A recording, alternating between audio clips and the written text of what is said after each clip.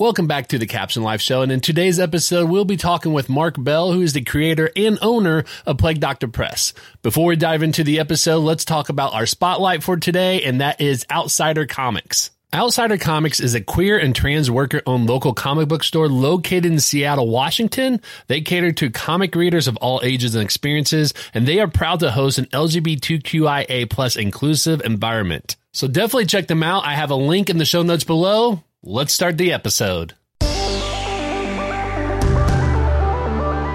Hi, and welcome to The Caption Life, a show for the most casual and dedicated fans of comics and a member of the Comic Watch family. I am your host, Sean. Join me and discover what the world of comics and graphic novels has to offer. From one-on-one interviews with industry professionals to roundtable discussions with passionate fans and reviews on the latest comics, TV shows, and movies. You can find me on social media under the username @CaptionLife. You can also find more episodes and information at thecaptionlife.com.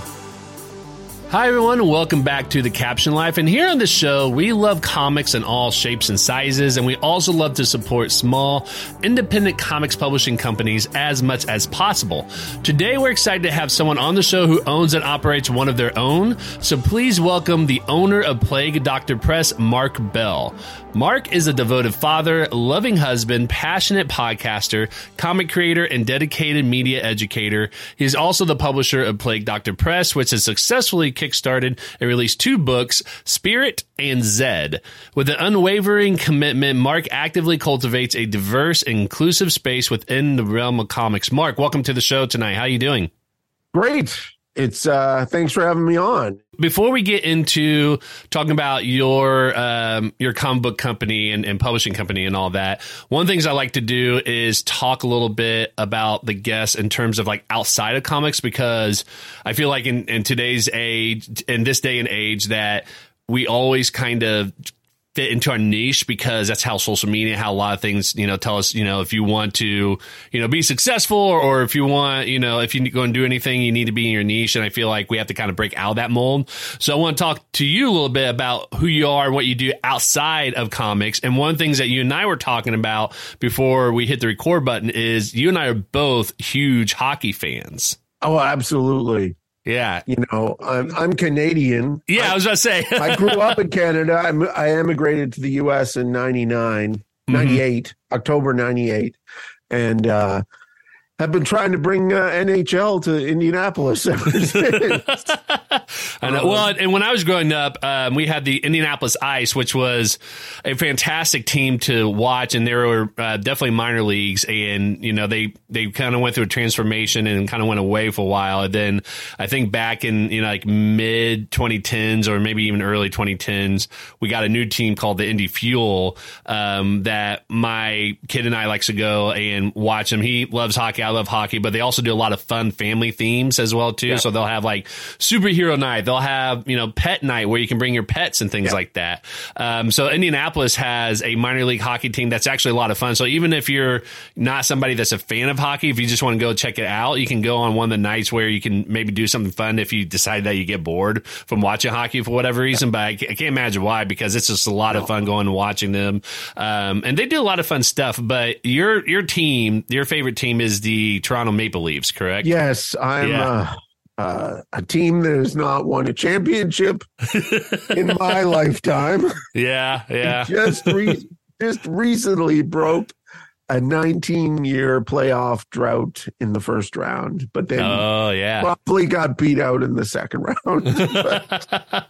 I haven't watched NHL in years, but I know my team growing up is the Chicago Blackhawks, and I know they have kind of went through a similar spell where they were really, they've done really well. They've actually won Stanley Cup in my lifetime, but I think, you and I were talking about the past maybe 10 years, they haven't really been doing as well as they used to. So, well, they won the draft lottery this year, the Chicago Blackhawks. So they did first draft in the draft this year, because there's a kid, Connor Bedard, who is just a phenomenal athlete and a phenomenal kid, and there was kind of a lottery to get him. That was really what it was all about this year. So gotcha. It should be an interesting draft, and they sold pretty wholeheartedly at the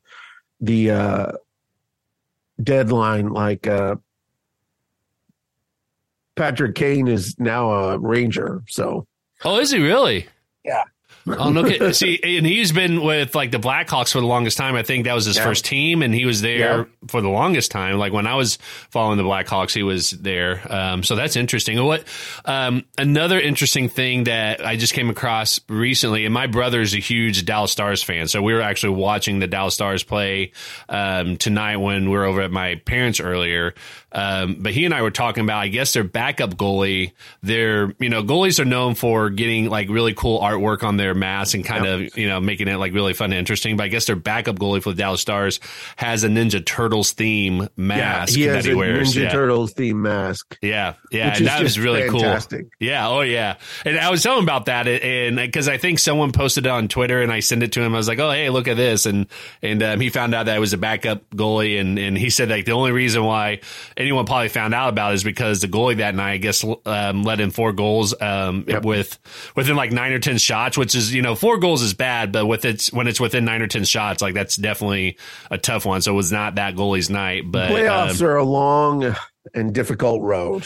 It is. Yeah, it definitely is. So awesome. Well, yeah. So I love the fact that I have another hockey fan that I get to talk to a little bit. So it's good to, know a little bit about, the things that you love outside of comics. We are few and far between. Especially in Indiana, because Indiana is very much a basketball and football state. And hockey doesn't have as much of a presence as those sports. But, I mean, hopefully we can, try to get hockey to grow a little bit more in this state, because I think there's a lot of potential for that. It would be nice. There's only 25 U.S. teams, and there's 32 football teams and 31 baseball teams that are U.S. based. Yeah. So there's some room. Oh, yeah, definitely. And Indianapolis has the space and capacity for it as well, too. So I think it's definitely possible, and hopefully, that'll happen in our lifetime. So we'll see. We'll win the lottery and bring the Arizona Coyotes here. Yes. Oh, that'd be so great. All right, so let's talk a little bit about you and your comic book publishing company. Before we get into your publishing company, though, let's talk about your comic book origin story. What got you into comic books? So I've watched a couple of your videos, and I got to tell you, dude, stop apologizing for asking about origin stories. I love origin stories. They're fantastic. Yeah. It is the way in for a young reader to go, something in my life can change and I can become great. That's what an origin story is. Right. And I loved Secret Origins. I love origins stories for all sorts of comics. And so don't apologize for it, man. It's okay. It's not so much I apologize. It's more of like, I thought that was an original idea I had, but then I hear a lot of comic book themed podcasts also have that question. So I'm like, it's not as original, but I mean, I still like that question. Like, I'm still asking it every episode. So I still think that, it's a lot of fun to talk about that. I just try to do like my own little twist on it sometimes. So I think one of the episodes I was reviewing a comic book on Batman. And so I asked the guest there, like, what was their Batman comic book story? Like, what was the first Batman comic they read and all that? So I try to be a little bit specific on that, but I try not to apologize for that. It was just more of, it was as original as I thought it was. So, but yeah, what's your comic book origin story though? So I grew up right from a very early age seeing newsprint comics in the grocery store and in the drugstore. Like I bought Crisis on Infinite Earths #1 off a rack in a grocery store. Mm-hmm. I bought Terry Austin and Batman comics off the rack in the grocery store. That sort of 25-cent, 15-cent comics. I can remember comics going to $1 and just being, oh my gosh, how on earth are we ever going to pay $1 for comics? And into my teen years, we started to begin to have that urge to create. Mm-hmm. Now, this is a different time. This is like 84 to 89 in terms of those teenage years. For me, there's no Marvel make comics the Marvel way. It hadn't even come out yet, I don't think. If it had, we certainly didn't have a copy. Right. So we were stuck with a book, and we're trying to figure out what all these jobs are, what are, like, how it all worked. because there was no press or anything like that. And certainly not like YouTube today, where you're like, how do I letter this page? Oh, there's 16 videos of how to letter the pages. You can letter in Procreate, or you know, there's 16 different ways to do it now. And we had that to figure out. And I actually have original pages that we did in the 80s. That I still have those pages. Right. They're not great. You know, first time out. Yeah. But we had that urge to make right away. And I was lucky at that point in time. My best friend was an artist, and I wrote stories. That was always my thing, was writing stories. So I would write and he would draw them. And we were very much into Byrne and Perez, and then Sankiewicz came along and totally blew our minds, and we were like, we're not ready for this. And then Arthur Adams comes along and goes, oh, I'm pushing it up another notch. Right. So then, college, girls, all sorts of things happen, right? And it's not that I didn't have time for comics. I was reading things like Sandman and comics of that nature. One of my first classes in college was called Mass Political Violence, and the first text we had to read was Maus. And I never read anything like Maus before, and I was like, "Yeah, hey, now this is really good." And another area of especially independent comics that we were getting was National Lampoon's magazine, which was a kind of bro magazine almost. It was pretty interesting for its time, but it had Lyndaberry and Buddy Hickerson and comics that we would have never seen. Right. Those sort of independent comics printed at that point in time, and we got an introduction to the more underground comics through the 90s, because the speculator boom of the 90s really turned me off in terms of sell, number ones, variants. Luckily, we're nowhere near that now. Right. We're definitely another kind of speculator boom. And then I got to tell you that when you reach a certain age, you start saying, okay, I'm going to do this now. And so I was like, I want to make comics, but I can't draw. So I'm going to learn how to draw. So I got all the books. I still have all the books. I got the drawing pad, the special pencil, the special eraser, 3 hours a night, sketching, drawing, working on exercises from a book. Yeah. After about 3 months, my wife sat down with me and said, it's not going to happen. Oh, really? It's not going to happen. And I was like, are you sure? And she's like, I don't think drawing is for you. all in a really good, warm, empathetic way. Right. So out of that, I still wanted to do comics.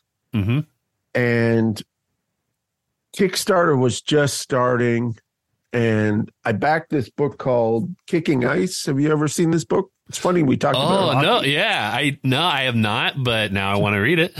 So this is a comic. Stephanie Phillips, actually, who writes tons of stuff. Oh, yeah. Now, she's a great writer, yeah. Wrote this, and I backed this on Kickstarter, and I was like, you're going to make a comic on Kickstarter? Yeah. And I was like, okay. So I turned 50, and I was like, okay, this is it. It's not halfway. You just look at, there are less days ahead than there are behind. Right. And I'm nowhere near any sort of end or anything. It's more of a get up and go thing. Right. So I was like, okay, I can't draw this. And a thing that I started out with from the very beginning is that artists deserve to be paid. Right. And artists deserve to be paid their value and their worth. Mm-hmm. And there's just no way around that. I cannot ethically take advantage of an artist. I have loved and benefited from comic book art in my life since I was a child. Mm-hmm. I cannot ask somebody to do this for exposure or anything crazy like that. Right. Yeah. So, okay, I got to pay an artist. So that's the Kickstarter bit. Okay. I'm going to raise money. I'm going to write it. And then, I guess I'll letter it. I guess. Right. Somebody's got to letter it. I'll letter it. Mm-hmm. So the first thing in that process is you have to have material, because if you go to an artist and say, hey, I'd like to pay you to make my book, the first question they're going to ask is, well, can I read the script, or can I read a synopsis or something? And I was like, okay. So I wrote Spirit, the graphic novel, which was 120 pages. It's beautiful. It's the story still haunts me how wonderful it is. And a friend of mine sent me a Kickstarter sort of worksheet. Okay. And I was like, I'm going to have to raise a lot of money to do a full graphic novel. Right. And while I'm doing this, I've done some things before, so I know how to do them. And the first thing I did was look at all the successful Kickstarters on the comics subcategory on Kickstarter, right? Right. What do all these things have in common, right? The strong visuals, a great name, all the things that make and sell a comic, right? Right, yeah. And it got to be a point where I'm like, oh, that's not going to make. That comic, it's not going to make. It's great, but it's not going to make. But this one, oh, yeah, that'll make in 10 days. Right. So while I was doing that, I saw a piece of art. And this piece of art was by a woman named Melissa Caprione from Fort Wayne. I didn't know she was Fort Wayne. I didn't know who she was at all. I knew nothing about her. Right. But I knew that the ghost in that picture was exactly the ghost in my head for Spirit. I was like, well, bam, I got to find out about her. Right.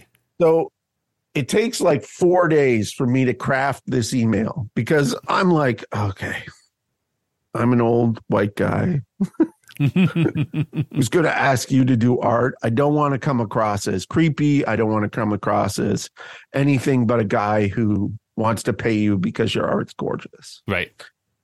And so I sent sort of pitch along to her, included with the 120-page script.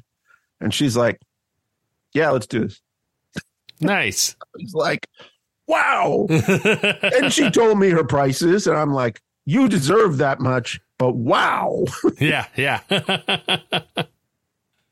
So because of that, I'm like, okay, I can't raise $40,000 on my first Kickstarter, because anyone who teaches you anything about Kickstarter, and I want to tell people, I want to warn people that there are people who will try to sell you Kickstarter services. Right. And for the most part, these are snake oil salesmen. There's a couple of good ones, especially in the comic book industry. There are, and if you want to know more about that, just email me. I'll tell anybody who I like and who I don't. Right. Right. Yeah. It's all about network. Now, Melissa had an established network. She had been doing a webcomic and had successful Kickstarters. Check. I had a network of friends and family already, as well as people who I could talk to. Plus, I think you're probably getting the idea that I'll talk to anybody about comics for any amount of time. So check. Okay. But I'm not going to raise 30 grand on my first Kickstarter. It's just an impossibility. Right. You're setting yourself up for failure. Okay. Right. Well, we'll take the first 24 pages, put it in a book. There we go. Well, no, because all that first 24 pages of a graphic novel is introduction, right? It's scene setting. And you get to the end of that 24 pages and you're like, and like you want to create a readership, but you want to create an experience from start to finish. Right.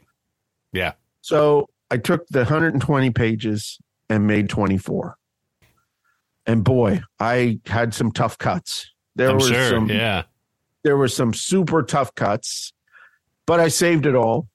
Mm-hmm. May show up again. Some parts of that may show up again. You never know. Mm-hmm. And made a complete story. And I think that plus the Melissa and I's network, plus the advice that she gave me as a first-time Kickstarter helped so much, because it is a physical, emotional, and mental activity to run a Kickstarter. Yeah, it is a big build-up, and then there's the first day, and then you're exhausted and you want to quit. And Melissa's like, "No, it's okay. Don't worry about it. You'll be okay." Right. And then you get really close. And you're like, oh, it's never going to happen. And then it happens and you're like, okay. And then it ends and you're like, oh, well, crap. I got to make all the books. You got to do it now. Yeah. Yeah. So I do that. I published under Plague Doctor Press. We're all going along hunky dory. So this is June and July of 2019. Mm-hmm. Well, guess what happens? Yeah. A global catastrophe happens on a scale that has never happened in any of our lifetimes. So Spirit One gets a little delayed because Melissa has stuff to deal with. I have stuff to deal with, and it just but we get it done, and we get it out to our backers. Like there was a point where I couldn't mail things to Canada. And I had a lot of Canadian backers because I had friends and family in Canada who had backed it, and they couldn't get their product because I couldn't send it to them. Right. So they kind of stopped mail service, personal mail service, during the pandemic. Right. During that period, I was like, well, I got to letter this comic now. And I need to learn how to do this. And so one of the things I wanted to do was learn how to letter. And so what I did was I created Zed, which was an all-female team of space sci-fi adventurers, kind of in an 80s vein, that were done by different artists, that I got to write a complete story in 6 pages, which is an exercise I recommend for everybody. Mm-hmm. And I also then got to letter and learn how to letter and work with different artists and get my contracts all sorted and everything like that. And so I published those on the web thinking that maybe I'll do a couple of minis for a convention sometime. Mm-hmm. Right. And so going back to the beginning, the other thing is, and dude, I love my dudes in underwear beating each other up. When we get to the books I'm reading now, you'll see I got Batman and Superman and all that stuff in there. Mm-hmm. But I didn't want to do that. And I'm not saying that there's anything wrong with that, because Marvel calls up tomorrow and says, can you write Daredevil? I'm going to say, let me think about yes. Yeah. Right. So I'm not denigrating that stuff. What I'm saying is I wanted to create a space where there was more inclusion, especially about young women in comics. Right. Because you go through previews, the Diamond book, and you still see so much of it. It's better, but it's not where it needs to be yet. It's getting there. It's improving, right? Mm-hmm. Yeah. Can you imagine if something like Guy Gardner was introduced now? Like Guy Gardner to us in the 80s was like, oh, dude, you're a little behind. Yeah. Yeah. I don't think anyone would be pitching that idea today. Yeah. No. So I wanted the book to be like that. And Spirit was always meant to be young women of color using science to solve problems, not fisticuffs. And again, I will, I read Watchmen and Dark Knight every year. There's a lot of fisticuffs in Watchmen and Dark Knight, and Born Again. I read Born Again probably every year too from Daredevil. So it's not that I don't think that that's valid. It's just I wanted to do something different. Yeah, no, and I agree. I think that's a great idea is to give more kinds of stories out there than what we have, because I think comics has just become synonymous with superheroes, and people of the general public just forget that comics, also tell stories that's not superhero related. So I totally get where you're coming from, because I love the superhero genre and love those comics, but I also love the ones that aren't anything about superheroes and are telling stories. Well, and if you go to Japan, that's a whole there's no superhero comics in Japan. It's like all slice of life, and the biggest comics in Japan are golf and baseball comics. That's fantastic. Where is the hockey comic other than Kicking Ice? Yeah. There's also there's another hockey comic called it's about a kid who plays college hockey. Check Please. Check Please. Yes. I had a guest on the show, Sasha, who told me about that. And I have it queued up, and I've read a few chapters. I'm still meaning to go through it, but it's a really good, fantastic story so far. Yeah. But she was the one who told me about that. Yeah. What I love about that book is it does gay, it does cooking, it does romance, and it does hockey all right. Yes. I'm like, it is. It is so good. Yes, I agree. Yeah, definitely. So I wanted to do all that. And of course, I talked to Melissa, and Melissa's in Fort Wayne. First of all, I'm like, you're in Fort Wayne? Well, that's fantastic. And then second of all, she's gay. And I'm like, okay, well, I also set out with probably Dr. Press to only hire people of color or marginalized people to work on my books. That's all I want. Because okay, if you come to me, you're a cis young man and you have beautiful artwork, I'm going to say this artwork is beautiful, but it's not for my company. Right. And I'll recommend you to other companies. I'm not saying you're going to get opportunities. So I'm going to provide opportunities to people who get fewer opportunities than you. Mm-hmm.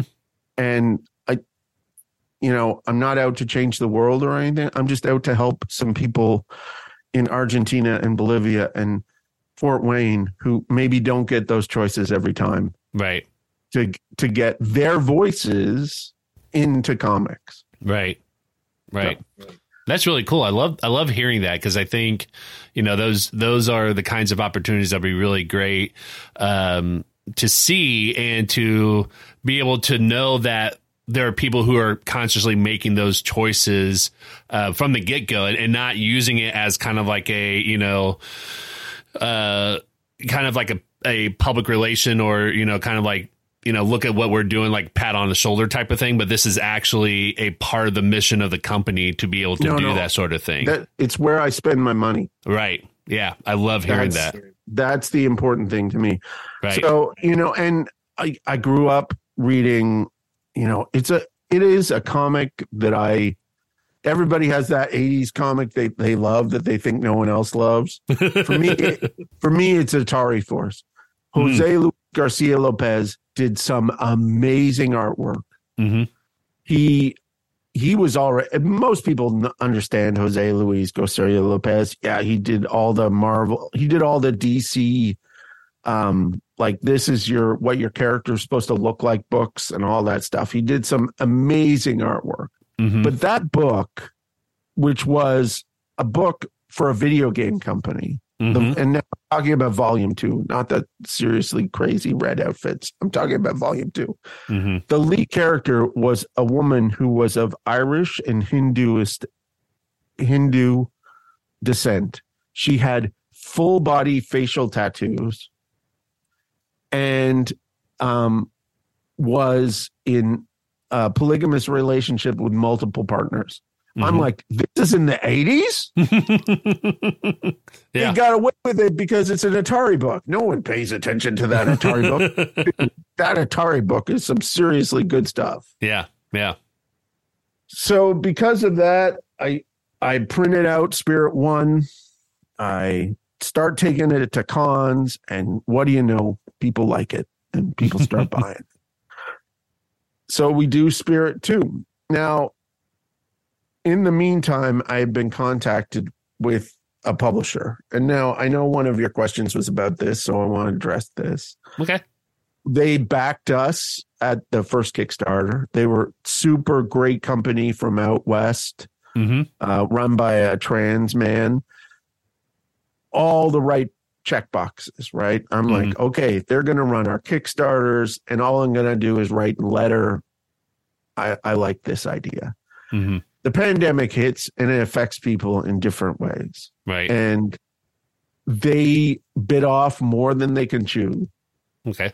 And they couldn't market my book the way I wanted it marketed. And then there was a photo of one of their shows, and they didn't even have my book on their table. And I was like, you guys are great, but this is not working as a business relationship. Right. So I broke ties with them, and 3 months later we're kickstarting Spirit 2 because it had become a process to do Spirit 2 as well. So now I'm extremely lucky, and I will sing the praises of Melissa up and down because she is a star and is a rising star. And the fact that she wants to do Spirit, doesn't want anybody else to do Spirit, and is charging me significantly less than what she charges other people for Spirit. It's fantastic.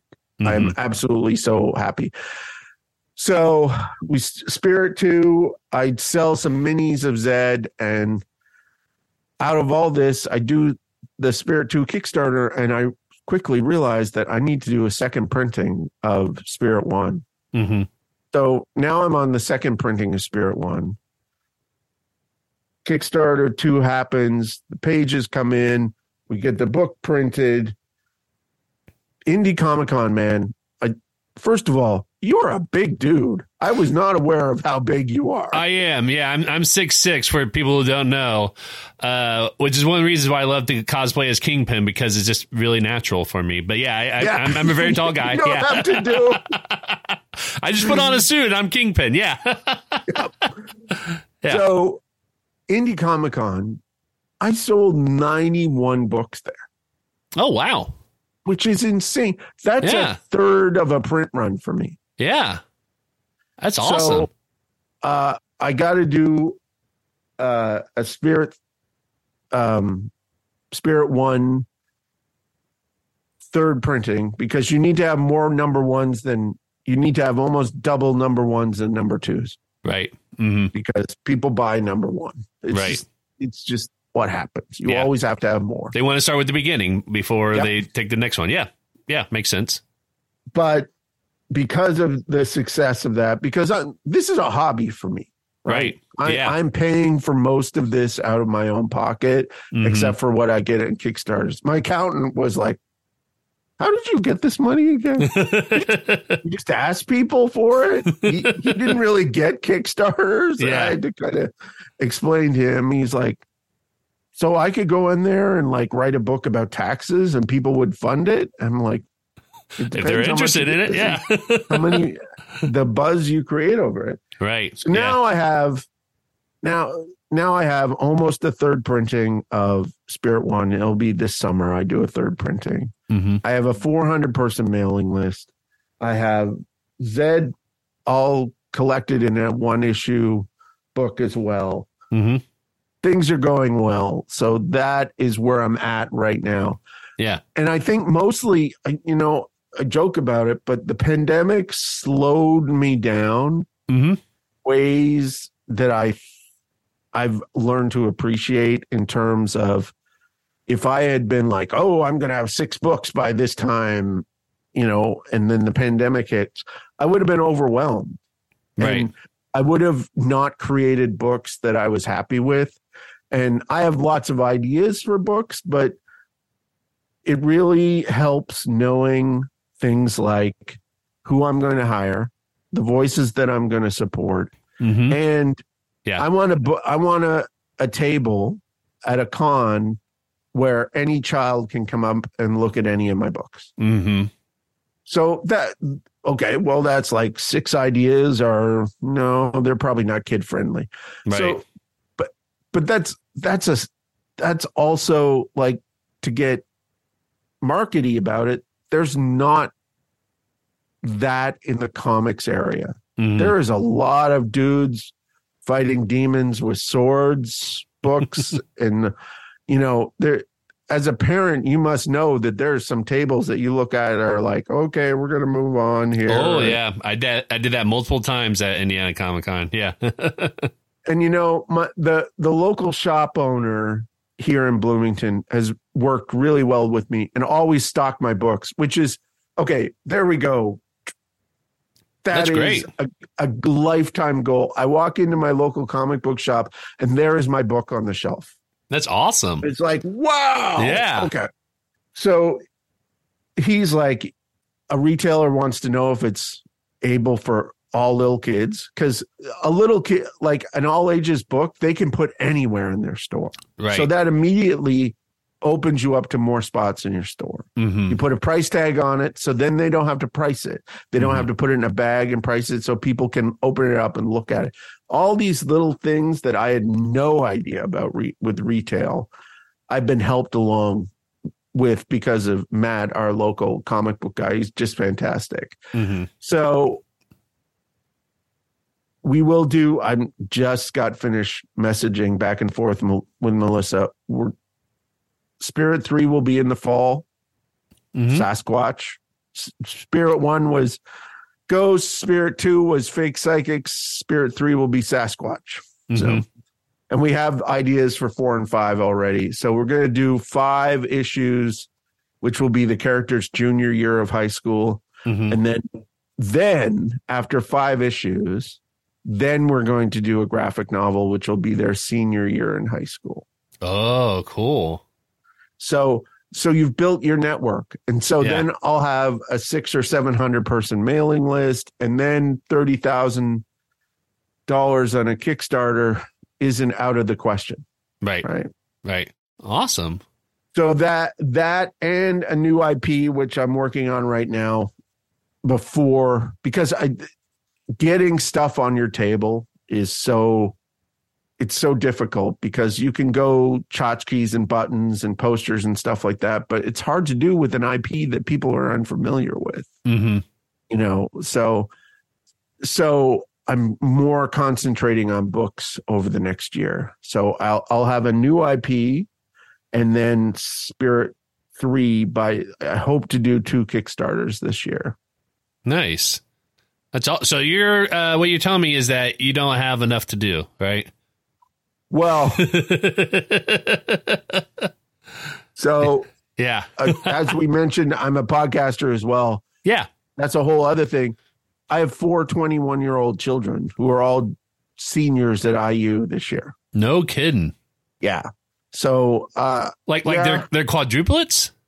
No, triplets plus 1. It's a mixed Brady Bunch marriage. So, gotcha. Okay, so gotcha. Sarah, my wife, has triplets, and then I have 1. So gotcha. Same age. Yeah, oh man, that's really cool that they're all the same age and all that. So it just when you said that, I was just like you don't hear that very often. So okay, sorry. No. So yeah. So they're all seniors. When we went somewhere, we arrived. Yeah. we were a little party that moved. Yeah. Everywhere. No kidding. Like when we went to the indoor playgrounds, people would go, "Oh, it got busy all of a sudden," because we showed up. Yeah. Oh, yeah. So let me ask you this. So the name Plague Doctor Press is really interesting. I'm kind of curious how you came up with that name and what made you decide to call it Plague Doctor Press. And the reason I'm asking this is because here you tell your stories, like of the comics and books that you're writing, has nothing to do with a plague doctor, it seemes like, or maybe it does. And I just love that imagery of plague doctors, and I was really into it. And the name, I had originally done the name and was talking to people about it at Wizard World in Chicago in 2001. Right. So the name is older than the company. Like, really, I started in March 2019 with the company the way it is now, this iteration of the company. So it's a little over 4 years old. Gotcha. But that name has always been, and plus I always like PDP. Yeah. Shortens nicely. Yeah. And press, I'm a huge printing nerd. I love all sorts of printing and typewriters and all sorts of things like that. So that always interested me. So those two things together, because people have asked me, is that like a reference to the pandemic? And I'm like, no, the pandemic came along and I just happened to jump on, because we did stickers, and I need to do another set of them, which has a plague doctor on it and says, reading comics got me through the pandemic. That's clever. I like that. So I'm not one to not take advantage of that marketing, but PDP has always been a long-term thing. And I thought it also worked with Dark Horse, like Dark Horse Presents. Right. I liked Plague Doctor Press Presents. I thought that kind of rolled off the tongue. And it's such a striking image. It's so fun to play with. Yeah. And I've had different people who have said, like, brought Plague Doctor stuff up to me at cons and stuff. It's a starting point in the conversation. Yeah, definitely. Yeah. So talk about long term for the company. Then you already shared, the projects you already have in process for Spirits, issues 4 and 5, and doing a graphic novel their senior year in high school. Other stories are coming out from Plague Doctor Press that you have in the plans. And in terms of a company, is it something that you're hoping to kind of keep smaller, independent, or are you hoping to like maybe grow it? Or, would you ever be open to, if one of the other, larger publishing companies said, like, we want to, have you on as part of our publishing, like, as like an imprint or something like that? Like, any plans or visions for Plague Doctor Press? Not really plans or visions right now. Kind of, if I do this the next 10 years, I'll be more than happy. I have color comics that I've made that are for sale in stores and that people have read. Okay, done. Yeah. I'm very happy with that. That's awesome. And that being said, I'm not adverse to listening to those things, but after our experience with the other publishing company, I'd have a lot more questions up front now. That I was naive, a 50-year-old naive white dude. And I can admit that. and I didn't ask the right questions. And that's okay. It's a learning experience. Right. I cannot think with the success Melissa has had, because Melissa has a book out from Dark Horse now.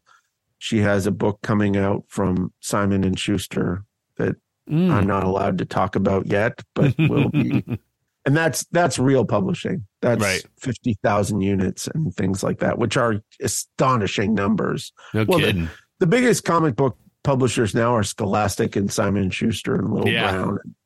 Those Tegmeyer books and things like that. And that's great. That's getting more graphic stories into the hands of people who have never read them before. And I think that's fantastic. I think if I remember correctly, I think Scholastic made Dogman extremely successful. If I'm thinking that they're the ones that do it, because I remember talking to somebody about how Dogman was, just kind of a series out there that was like kind of did okay, but then once Scholastic got a hold of it, like it just became immensely popular with kids and all that. So yeah. Awesome. We as older geeks realize that we live in a wealth of possibilities now. Mm-hmm. I watched a D&D movie on the weekend. Okay. The Dungeons and Dragons Honor Among Thieves? I was told in the 8th grade we couldn't have a D&D club because it was satanic. I was like, my life has seen a wholesale change. Oh, yeah. Right? Yeah. Like, oh, yeah. It's definitely different now than when we were growing up. Because when we were growing up, like, it was like, there was, it wasn't like general pop culture necessarily, but it was definitely on the skirts of it, of all these comic book movies and shows and stuff like that. Was like, they're kind of popular, but like not everybody was really into it or anything like that. It was more like popular as a subgenre still.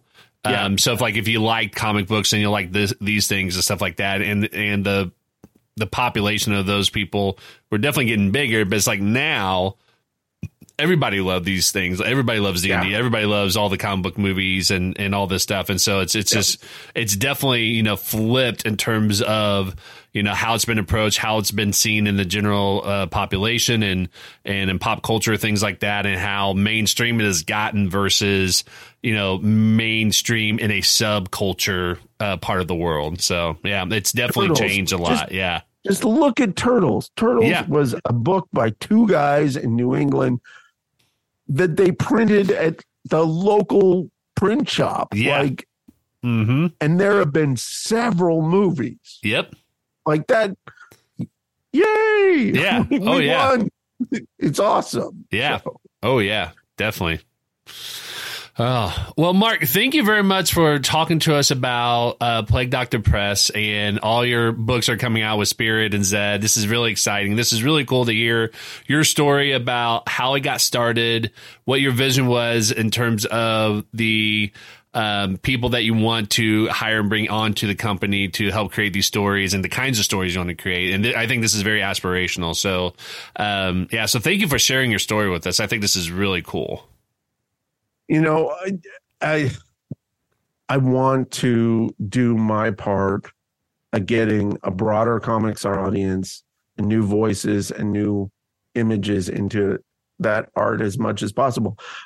I could see a time where I'm not doing the writing or the lettering, that it's all, marginalized or people of color doing all those things, because that would be great, just to know that, because we're going to get stories that we've never seen before, like Natural Born Chinese. So that is coming out on Disney, I think next month.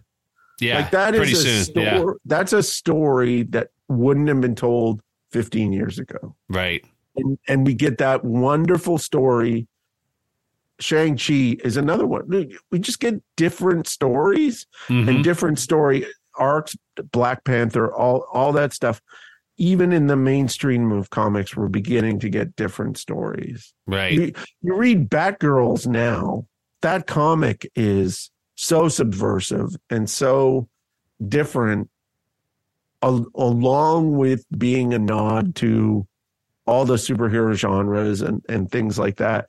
But it is also like what we would have thought, like it's about teenagers and their relationships, as well as what they do on a daily basis. We would have thought that was an Archie comic in the 80s. Right. But it's a mainstream comic now. Yeah. Oh, yeah. Awesome. Well, thank you very much. We're going to dive into the next segment of the show, which is the comics we're reading.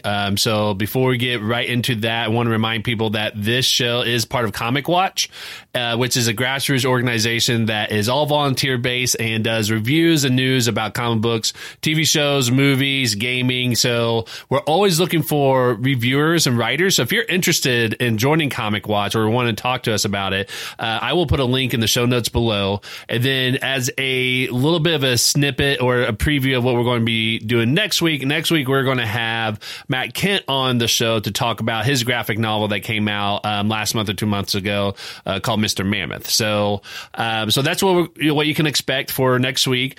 Going into Comics We're Reading, let's share what some of our community has been reading or what they shared that they're reading. So from Comic Watch, we have Gabriel De Jesus says that Duna and I have reread an Academy X / New X-Men for our show today, which is called Mutant Watch. I knew I liked it, but I forgot how grounded into the soap opera roots it was in a time where the main X-Men titles were all over the place. It also did a lot of emotional weight for the era. Aaron Kleinman said that I read issue number 1 of 7 Years in Darkness. Pretty good. Excited to see the next issue. And B-Rat said, I'm reading the entire Kate Kane Batwoman comics to research for Sasha and remembering why I loved her to begin with. Rucka's hands down one of the greatest creators who have had the chance to create and cultivate some of the strongest feminist icons in DC's long and varied history. From the Illuminacasters Discord, which again, if you want to join that, I'll have the link in that in the show notes as well too. Kim from the ODPH podcast said that he is catching up on the Best Jacket Press line from Scott Snyder for Comixology or Originals and Dark Horse. Book of Evil returns on May 23rd, along with the conclusion of Dudley Datsun and the Forever Machine. Joe Loves Comics said catching up with this week's polls, excited to read Avengers, Fantastic Four, Superman, and more. Otherwise, I really enjoyed Decorum from Jonathan Hickman and Image Comics when I finished it on Friday. And then on Twitter, we have So Wizard Podcast said, bruh, Hulk Annual #1 from David Pepos, who's been on the show before. He's a great guy. And they gave 5 chef kiss emoji in their tweet there as well, too. So thank you, everybody, for sharing what you're reading and what you're really enjoying right now. There are some really good books. Mark, was there anything from that list, what everybody shared, that kind of stood out for you that you want to comment on at all? The Batwoman stuff is always just amazing. Yeah. I'm so glad that exists. Yeah. So I have not read any solo Batwoman comics, but I'm currently actually reviewing Tim Drake Robin, and Batwoman is in this series for the last couple of issues, and it's been really cool to see them interact and kind of see a little bit more of the character from the comic books point of view. So that one's a really cool one.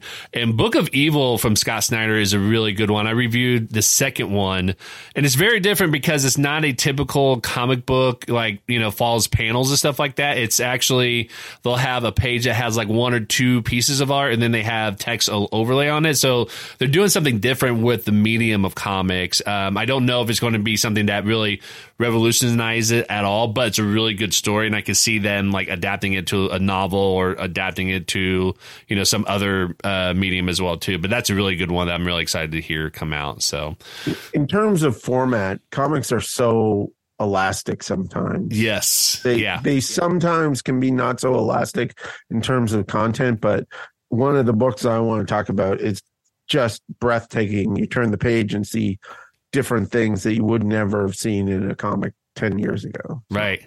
Hey, speaking of, so what are the comics that you're reading currently? So first of all, I gotta say I'm gonna put Basil and Oregano by Melissa Caplarione front and center by Dark Horse. Not only am I thanked in the front of this book, but I think this is one of the best graphic novels I've read this year. It's young adult graphic novel based on teen girls at a cooking school that's magic. Mm-hmm. All fantastic, but a work of maturity from Melissa that I've read it a couple of times now. Just absolutely breathtaking. I want to, of course, also represent Genderqueer, which is a book that everybody should read all of the time. It's a book that's purposely being banned right now and shouldn't be. It should be in the hands of trans and LGBTQ youth. I just finished Black Cat Social Club today. This was fun. A great fun book. This is the book that I talked about. This Dark Spaces Wildfire book by Scott Snyder. This is a breathtaking book. It is a group of young women convicts who are forest fires who discover a house in the middle of the forest that has millions of dollars of crypto on a server in it.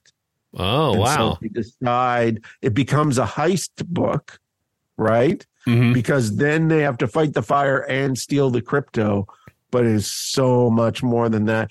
There were page turns in here that I gasped both visually and story-wise at. I love that reaction. Yeah, when you just, oh, that's awesome. That's good. I also want to talk about independent books that you may not have seen. I'm a big collector of books that are about comics and about making comics, all the way from understanding comics to the latest thing, which I think the latest thing is this book called Filth and Grammar, which is done by Shelley Bond, who is, if you know anything about comics, she's a famous editor within comics. In a graphical way, she explains comics better than anyone I've ever understood. The business of making comics. So like she takes you through how an editor reviews your pitch. Like, this is how an editor reviews your pitch. This is what an editor is exactly looking for. Yeah. And that book kickstarted from her. It has some fantastic artwork in it. This may be the best Riddler book of all time. Yes, without a doubt. This is my Dark Knight of Riddler comics. I'm a Riddler fan. I love Batman, but I'm a Riddler guy. I've always been a Riddler guy, right from Frank Gorshin in the Batman cartoon. And this, I would have loved to seen Frank Gorshin as an older man do this. Oh, yeah. It would have been, with Michael Keaton as Batman, would have been absolutely brilliant. It just, there is not a Riddler book like this, and the Batman One Bad Day line has great books in it, but this is so far superior than everything else, in my opinion. Yeah, it's really well done. Then, it's Batman and it's Catwoman. Yeah, and it's Christmas songs, and they're in love, and Batman's dead, and Batman's alive, and there's time differences, and Joker's an old guy who lives in Florida, and there's just so much there. And if you know anything about the story behind it, there's the creator, one of the creators passed away with cancer during the run of this.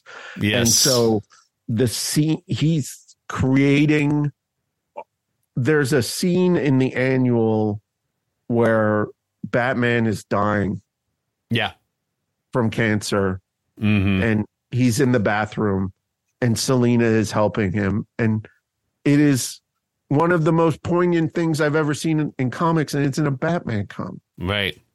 Yeah. Nobody's in costume or anything like that, but it is a man who is sick and dealing with a life of being powerful. He's been to space on a regular basis, right? Yeah. Oh, yeah. Thank you, Chip Zdarsky. Yeah. Yes. But his body is killing him. Yeah.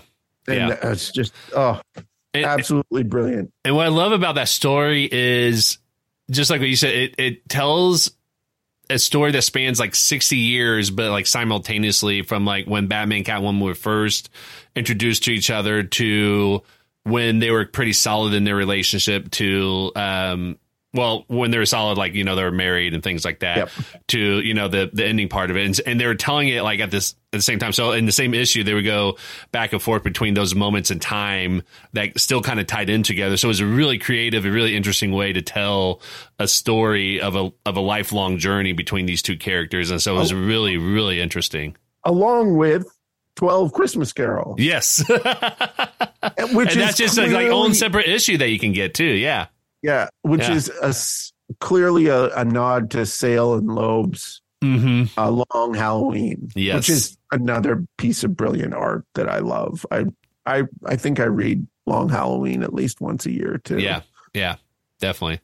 Awesome. Thank you. I love those books. And there's some that, as you said, like I haven't I haven't been aware of before, but some of the other ones that you said, like, I absolutely love those books, and so it doesn't surprise me that those are on there. So this is my pitch. My pitch is this: that we live in a comic platinum age right now. There's more books being produced than ever before. Right. The big two are doing great stuff. They're struggling. I know they are, but they're making great stuff. Like, some of those books are just fantastic. Yeah. I think the more they leave continuity behind, the better they do. But there is independent books now that are being made from every company, from Dark Horse to Image to Humanoids to 1 Second to, there's a million really good, brilliant comics being produced everywhere. Never mind the fact that you see stuff on Kickstarter every day where you're like, whoa, I never thought of that, and that's such a cool idea. And great stories too. They're all great stories. And we just live in a platinum age of comics right now. Yes. More comics are being produced, more comics are being read than ever before. Agreed. Every town is a comic book shop now. Yeah. Oh, yeah.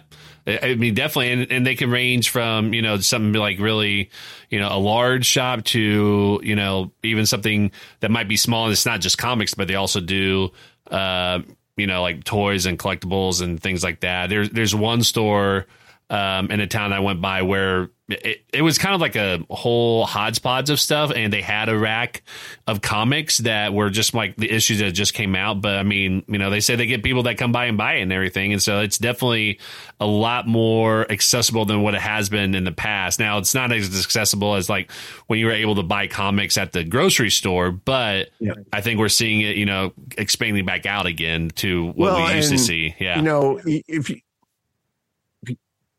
you learn the history of behind TMNT and how Laird and it got their start through selling through head shops and things like that. That sort of head shop grew into the comic book store, which was a place where ladies did not go and was dark and had lots of long boxes. That image is also going away. Right. Where you have now comic book shops inviting well-marketed places. You look at I have one of my prized comic possessions is I have a CD that is the first 40 years. It's a DVD, the first 40 years of Fantastic Four comics that are scanned in. So it has every page and the art for all the ads and everything. That's cool. And first of all, it is a letterer's dream, because I'm like, I need an idea for a thing that goes like this. Okay, right. Fantastic Four fought a motorcycle guy in this issue. Right. There we go. I look it up. Okay, that's how they made a motorcycle sound. Right. It gives you a starting point. But also all those ads, like you see the crap marketing that was in 80s and 90s comics. Yeah.